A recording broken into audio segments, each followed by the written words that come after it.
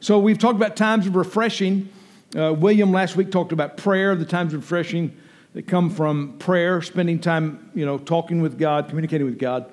We began by talking about the times of refreshing that comes from His presence. There is refreshing in the presence of God, and we've talked about that. We've talked about the refreshing that comes from being a part of God's people, to being in community. And we've talked about praise, promise, prayer, people. And today we're going to talk about His promises. That it's the Word of God refreshes us. The Word of God for a believer, for a Christian, the Word of God is literally our lifeline. It's the basis of our hope. I mean, it's the basis of our belief, is that we have to stand on the truth of God's Word. It becomes what holds us up. It becomes everything to us. So we're going to talk today about the refreshing power of the promises of God. I want you to think about this. Maps are wonderful things. And it's good to know where you're going. And you have to have some idea of where you're going if you want to know how to get there. In other words, where do you want to go? Where do you want to go in life? So before you can determine how you're going to get there, you have to determine where you want to go. Right? I mean, that's basic.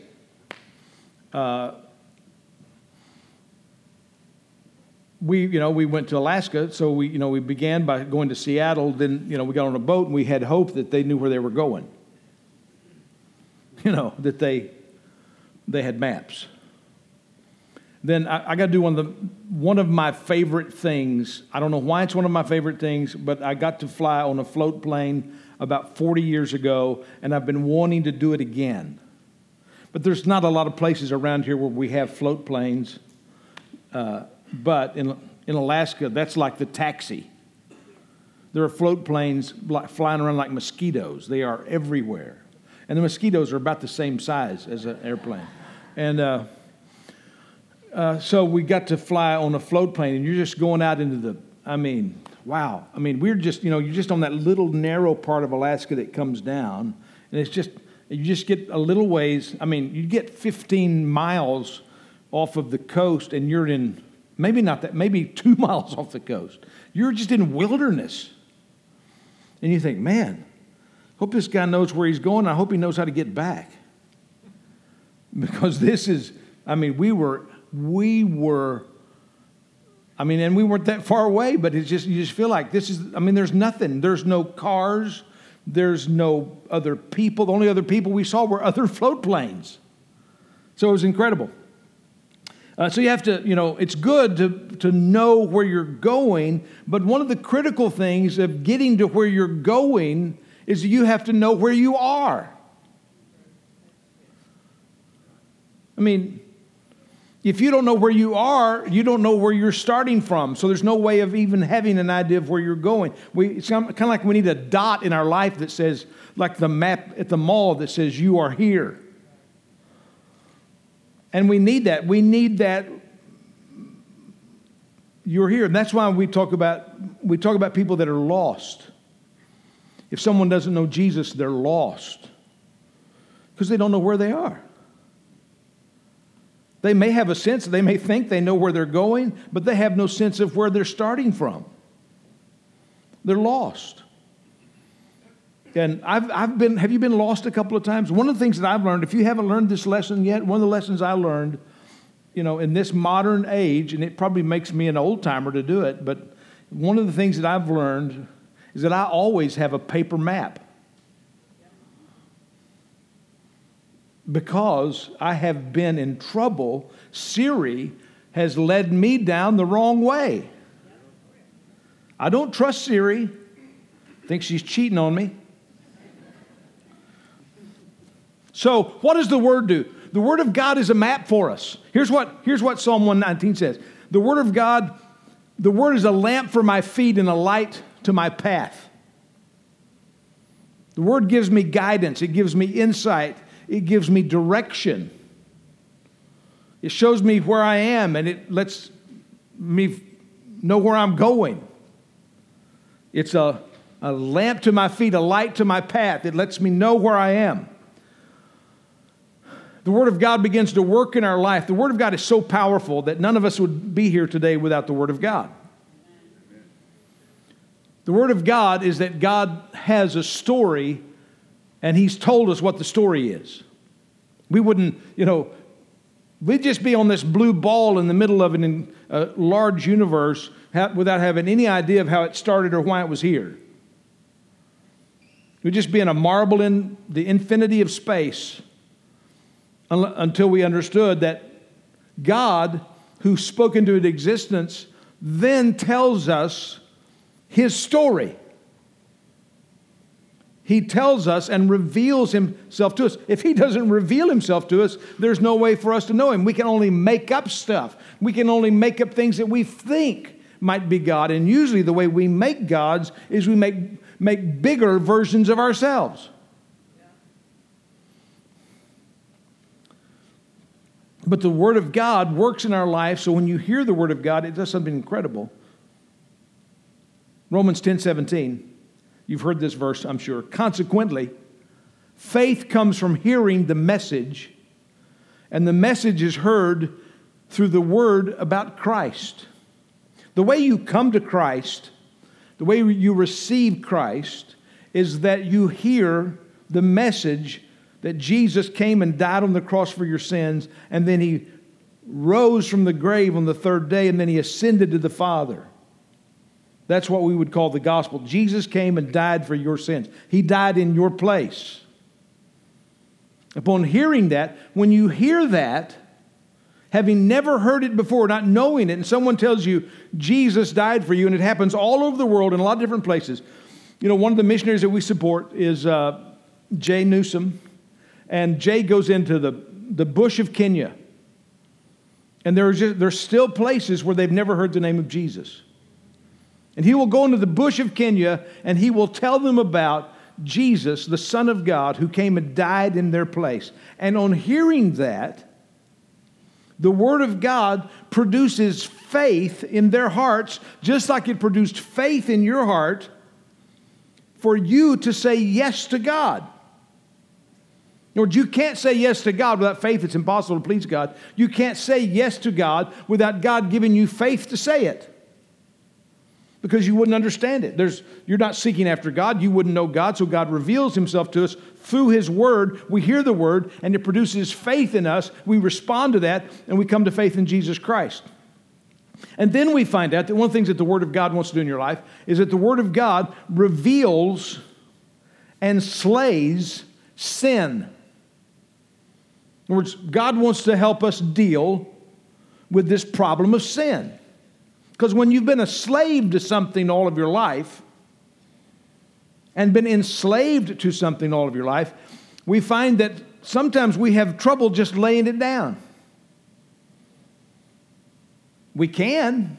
We've been enabled to, but we still sin. So one of the things that God uses the Word of God to do is to pull us out of sin towards Him. How does He do this? Hebrews chapter 4. Now, this is a lot of reading, so just stay with me. Don't get up and leave or anything. Just, I'm coming back. Therefore, since the promise of entering His rest, talking about entering to God's rest, still stands, let us be careful that none of you be found to have fallen short of it. For we also have had the good news proclaimed to us, just as they did. Speaking about Israel in the wilderness, they had the good news proclaimed to them, but the message they heard was of no value to them because they did not share the faith of those who obeyed. And so it wasn't mixed with faith. They heard it, but it wasn't mixed with faith. Now we who have believed enter into that rest. We rest in God, just as God has said, so I declared on oath in my anger, they shall never enter my rest. And yet His works have been finished since the creation of the world. For somewhere he has spoken about the seventh day in these words. Aren't you glad? This is the writer of Hebrews. You ever think that way? I know it says it in the Bible somewhere. I can't remember the actual address, but I know it says it, and he says it. For somewhere he's spoken about the seventh day in these words. On the seventh day God rested from all his works. And again in the passage above he says, they shall never enter my rest. So the children of Israel, because they were rebellious, they didn't accept the word of God. They didn't get to enter into the rest of the promise. They didn't get to go into the promised land because they didn't believe God. And so they weren't able to enter into that rest. Therefore, since it still remains for some to enter that rest, and since those who formerly had the good news proclaimed to them did not go in because of their disobedience, God again set a certain day, calling it today. This he did when a long time after he spoke through David, as in the passage already quoted, today if you hear his voice, do not harden your hearts. So then he's moving from Israel to us, to today. For if Joshua had given them rest, God would not have spoken later about another day. There remains then a Sabbath rest for the people of God. For anyone who enters God's rest also rests from their works, just as God did from his. So if we enter into the rest of God, we're resting from our works to save us, just as God finished his creation and rested. Let us therefore make every effort to enter that rest, to rest in the complete work of Christ, so that no one will perish by following their example of disobedience.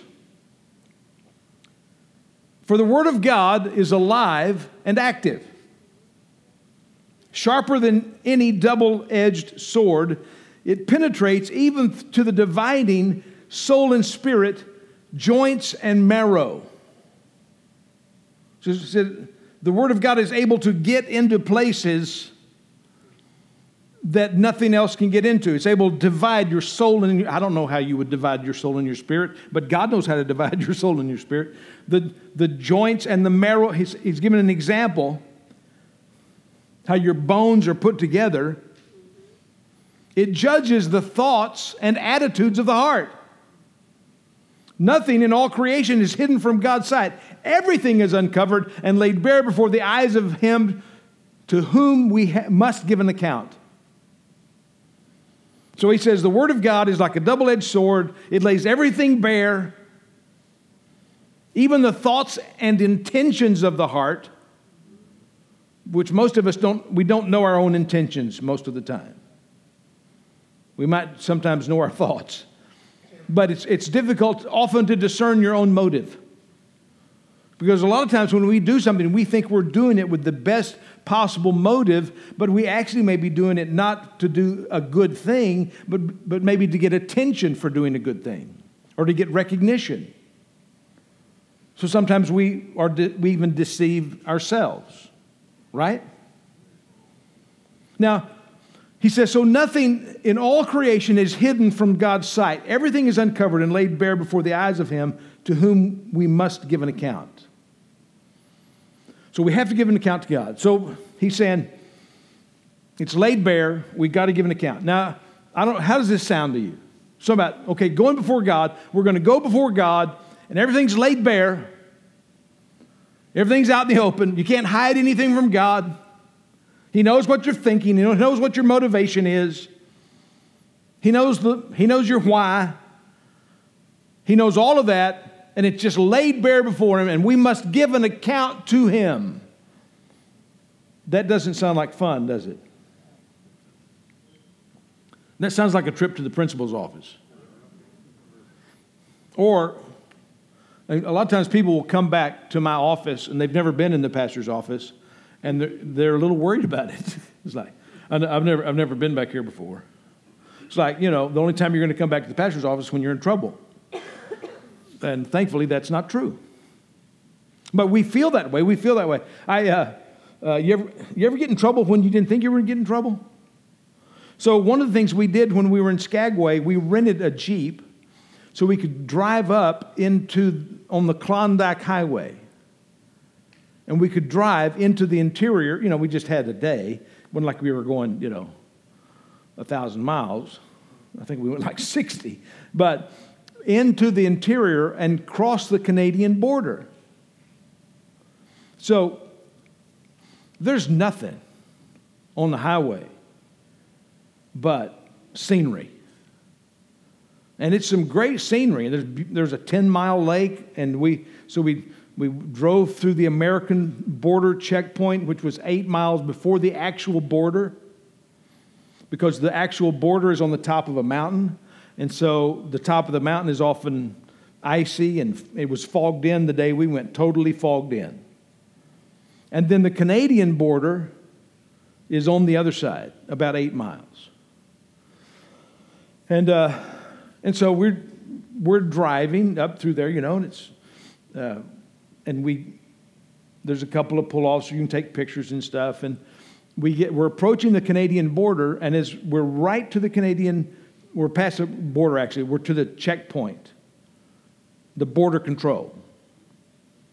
And about 100 yards before border control, there's a red building that is the train depot, and it's mostly a restroom. Okay? So as we're approaching that border, I pull off and go to the restroom. We pull, we just pull up to the border, and the agent comes out and he says, "Why did you go over there and not come here first?" So why did you go to that building? I needed to pee. Well, you knew. I was like, well, I didn't know. I mean, the border was 8 miles back. It didn't seem like y'all were in a real big hurry, for me to get here. I didn't know. But I was surprised that I was in trouble, because I wasn't trying to get in trouble. I just needed to pee. Sometimes we feel like that, though. We feel caught, and we don't feel like we feel caught in it, and we don't know how to get out of it. So how can we slay the sin nature? How can we, by the word of God, slay the sin nature? Well, the sin nature is slayed by belief more than behavior. If you want to stop sinning, you have to believe the right thing before you can do the right thing. Let me try to give you an example of that. See, as a believer, that's why we call ourselves believers, because we believe something. We're resting, we're believing that Jesus accomplished something for us on the cross that we could not accomplish for ourselves. We believe that His resurrection provided a way that we cannot provide for ourselves. We believe in what we would call the finished work of Christ on the cross. So, when you believe on Jesus, you receive His righteousness, and you can't add to that. Even if you're really, really good, it's not going to add to the righteousness of Christ. It's good to be good. There's nothing wrong with being good. I would encourage you to be good. But I would encourage you have to understand, how do you slay sin? So how do you use the Word of God to slay sin? You use the Word of God to slay sin by what you believe. Therefore, since we have a great high priest who has ascended into heaven, Jesus, the Son of God, let us hold firmly to the faith we profess, for we do not have a high priest who is unable to empathize with our weaknesses, but we have one who has been tempted in every way, just as we are, yet he did not sin. Let us then approach God's throne of grace with confidence, so that we may receive mercy and find grace to help us in a time of need. It's almost like he's walked us into a box and says, okay, everything in your life is laid bare before God. You're naked before God. Every sin, every failure, every mistake, He knows it all. He's seen it all. He says, but you have a high priest And he's a faithful high priest because he understands every sin you struggle with, because he was tempted, but he didn't fail like you do. He was tempted in every sin like you and I are, but he didn't fail, so he becomes our faithful high priest. So as a priest, he stands between us and God and says, I understand what they're going through, and he gives us what we can't get on our own. He gives us his righteousness so that we can stand before God, not in our righteousness, not in our perfect good works, not because we did everything right, not because we didn't pee before we got to the border, but in his works.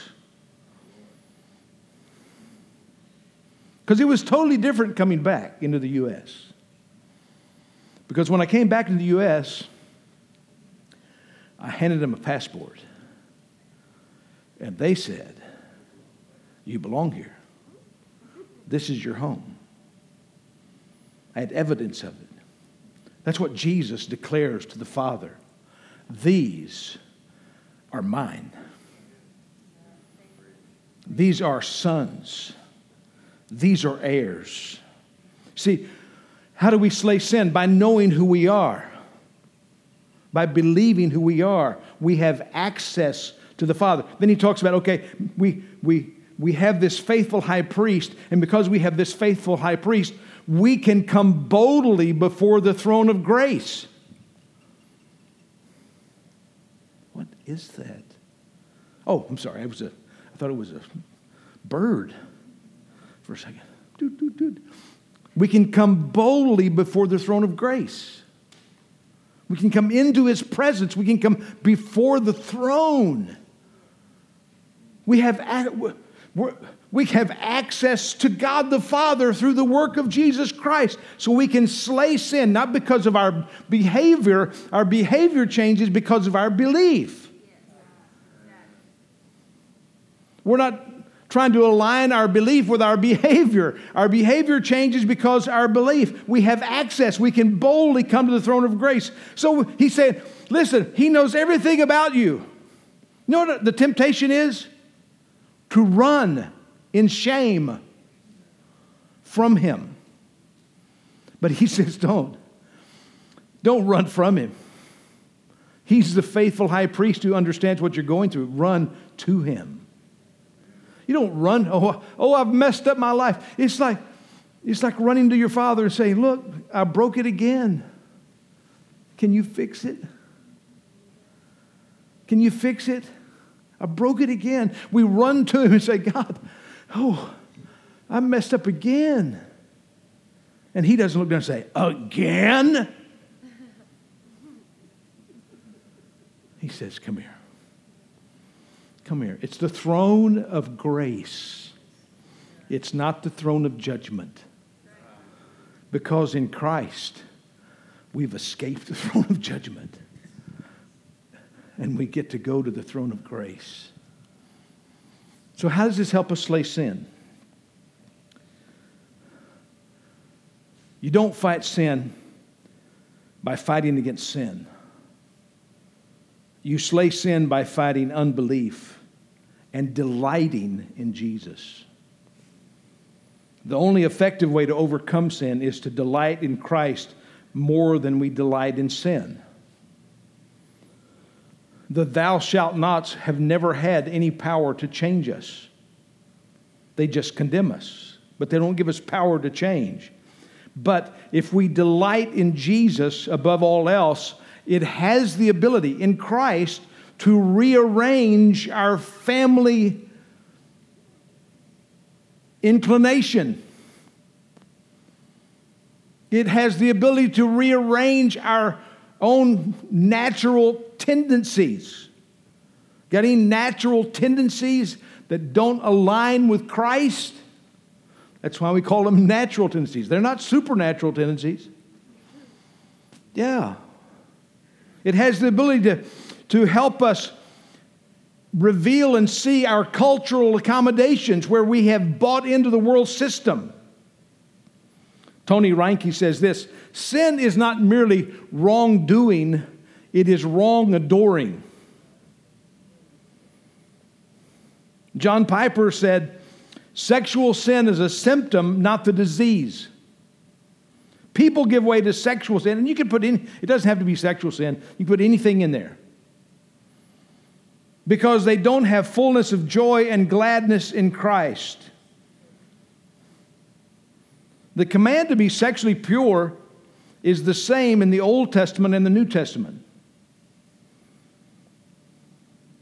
Exodus 20, verse 14. You shall not commit adultery. Pretty clear, right? Here's what Paul says in 1 Corinthians. Flee from sexual immorality. All other sins a person commits are outside the body, but whoever sins sexually sins against his own body. Do you not know that your bodies are temples of the Holy Spirit who is in you, whom you have received from God? You're not your own. You were bought at a price. Therefore, honor God with your bodies. What's the difference? The difference is who we are. He says on one hand, hey, don't commit adultery. New Testament says, don't commit adultery because you are a child of God. Don't commit adultery because you have been purchased. You have been adopted into the family. You have value. You have purpose. You have been chosen. You are mine. Do it because you're mine. Do it because a price has been paid. Do it because you've been set free from slavery. Do it because you've been redeemed. Do it because of what's been accomplished on your behalf. You're not just going, I'm not going to do it. I'm not going to do it. It's trusting in the work of Christ. The power to do the right thing is about believing the right thing. If you want to change your behavior, you always have to change your beliefs. Believe the right thing. It's much easier to do the right thing. So this is what Paul prays for the Ephesians.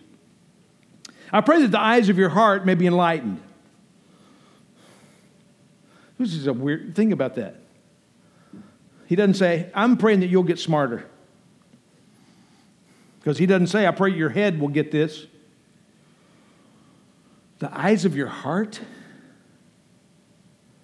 He said, I'm praying that beyond your head knowledge, that somewhere in your spirit, in your soul, that you'll understand this about God.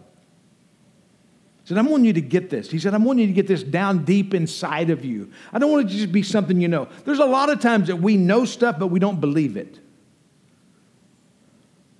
You ever practice anything that you know it, but you don't believe it? Because if you believe it, you do it.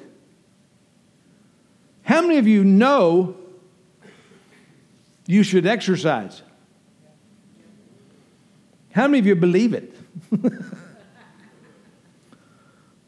See, there's always, in other words, what we know and believe, there's a gap between what we know and believe. So Paul is praying for the Ephesians. He said, I don't want you to just know more stuff. Sometimes we make church about knowing more stuff. Look, I'm going to go and learn more stuff. It's good to know stuff, but you need to know it not just in your head. You need to believe it. You need to be committed to it. It needs to have value to you.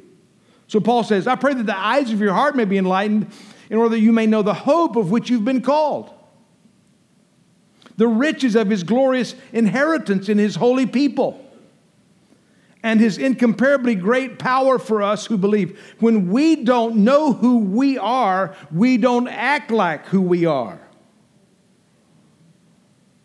When we don't know that we're the valued, treasured sons of God, then we don't act like the valued, treasured sons of God. We have to know who we are in Christ, because out of that knowledge comes the ability to not only stand against sin, but slay sin, because we see in it the death that is there. We're not deceived by it, because we believe the right thing. The sword of the word is one of the tools that God wants us to use as an offensive tool, not offensive in a bad way, but to be on the offense. How about that? I should have said that better. 1 week of vacation, I just lose it. Put on the full armor of God so that when the day of evil comes, you may be able to stand your ground. And after you've done everything to stand, stand firm. Then with the belt of truth buckled around your waist, with the breastplate of righteousness in place. And I'm going to have to go to the next one. And with your feet fitted with the readiness that comes from the gospel of peace. In addition to all this, take up the shield of faith with which you can extinguish all the flaming arrows of the evil one. Take the helmet of salvation and the sword of the Spirit, which is the word of God.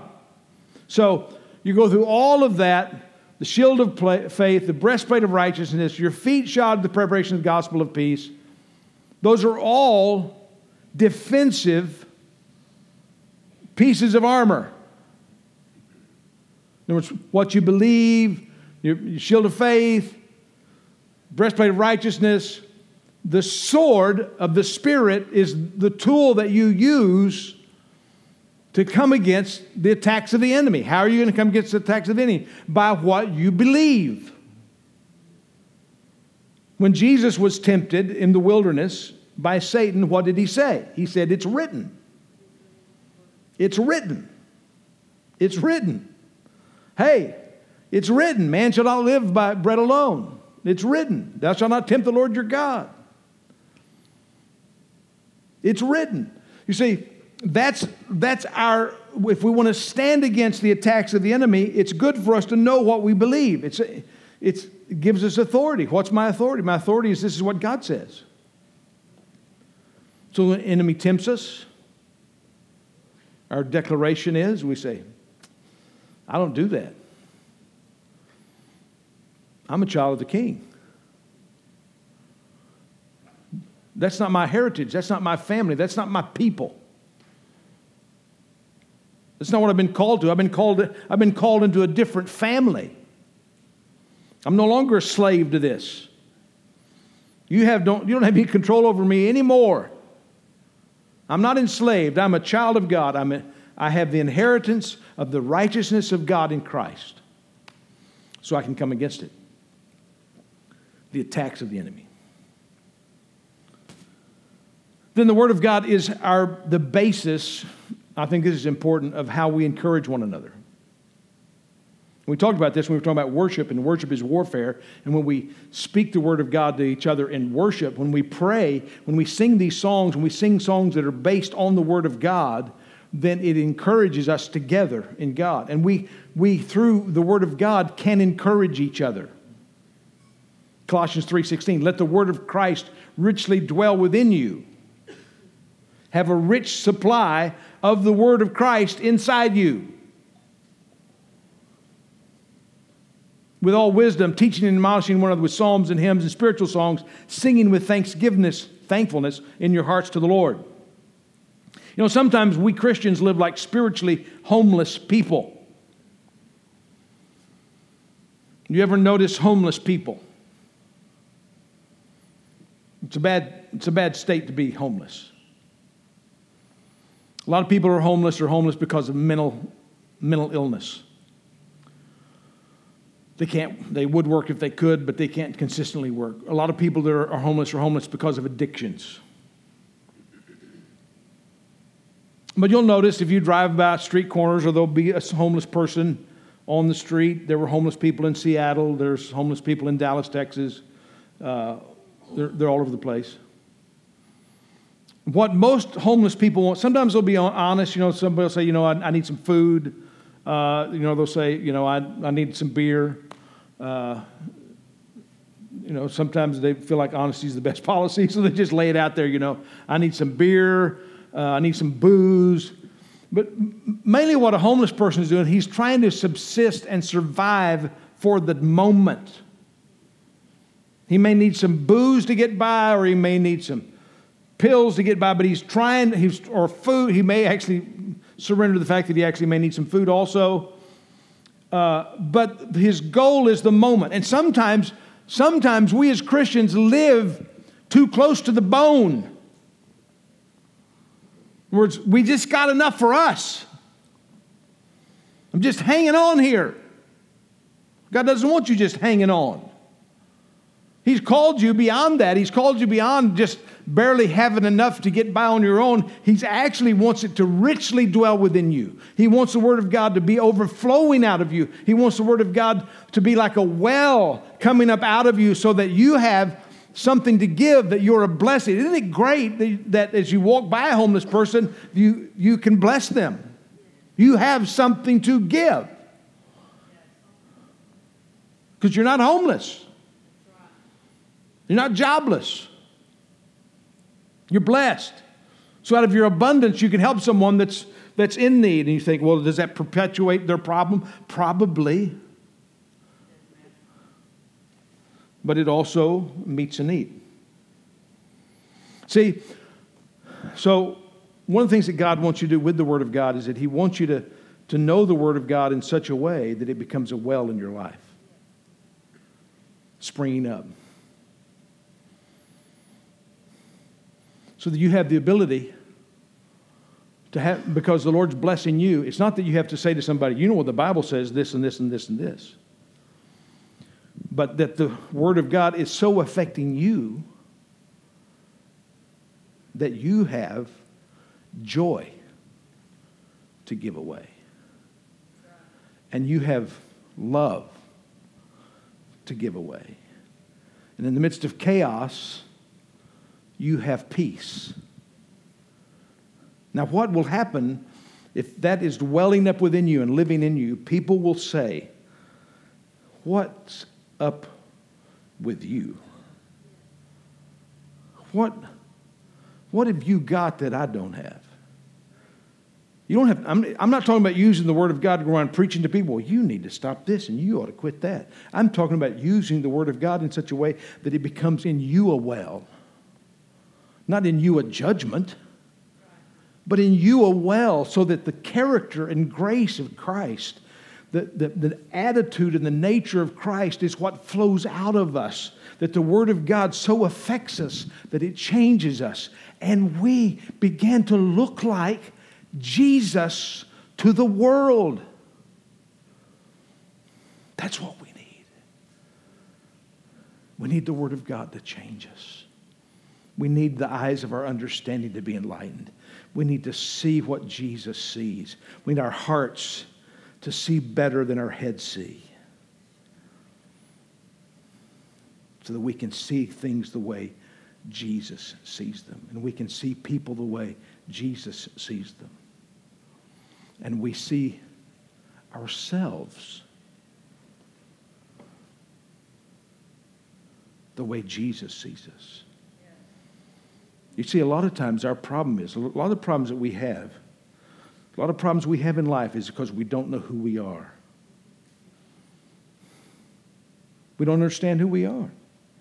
We don't understand that we've been called into the family. We don't understand that we belong, we're a child of God, that we belong to the King. We're King's kids.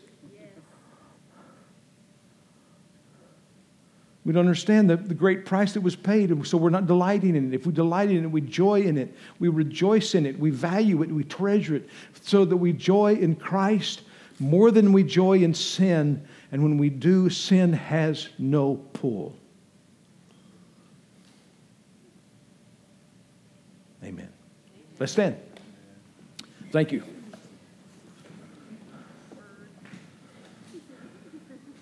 Lord, help us slay sin.